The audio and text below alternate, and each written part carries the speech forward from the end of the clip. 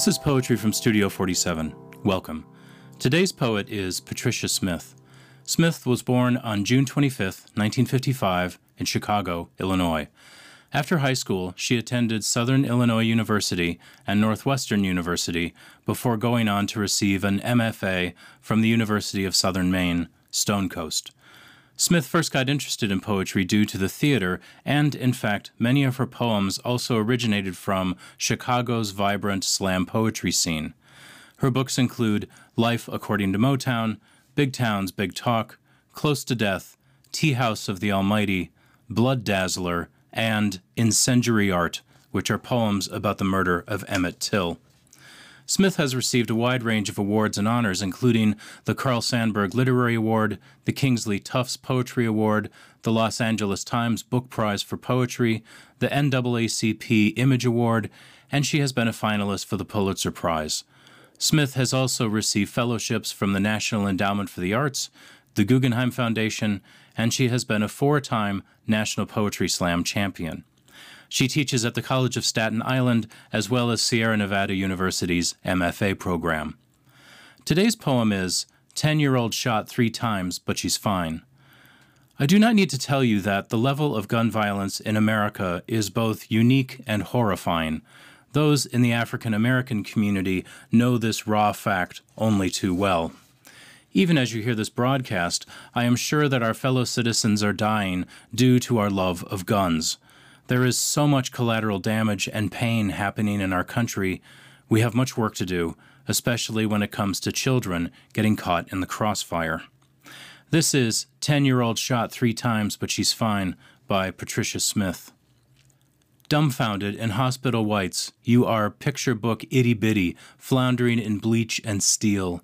Braids untwirl and corkscrew, you squirm. The crater in your shoulder spews a soft voltage. On a TV, screwed into the wall above your head, neon rollicks. A wide-eyed train engine perfectly smokes, warbles a song about forward. Who shot you, baby?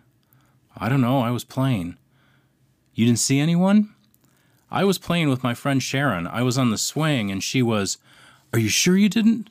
No, I ain't seen nobody but Sharon. I heard people yelling though, and each bullet repainted you against the brick, kicked you a little sideways, made you need air differently.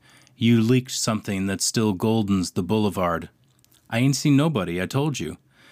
And at A. Lincoln Elementary on Washington Street, or Jefferson Elementary on Madison Street, or Adams Elementary just off the Eisenhower Expressway, we gather the ingredients, if not the desire, for pathos.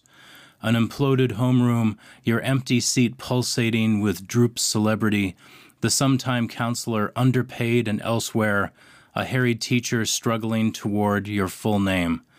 Anyway, your grades weren't all that good. No need to coo or encircle anything. No call for anyone to pull their official white fingers through your raveled hair.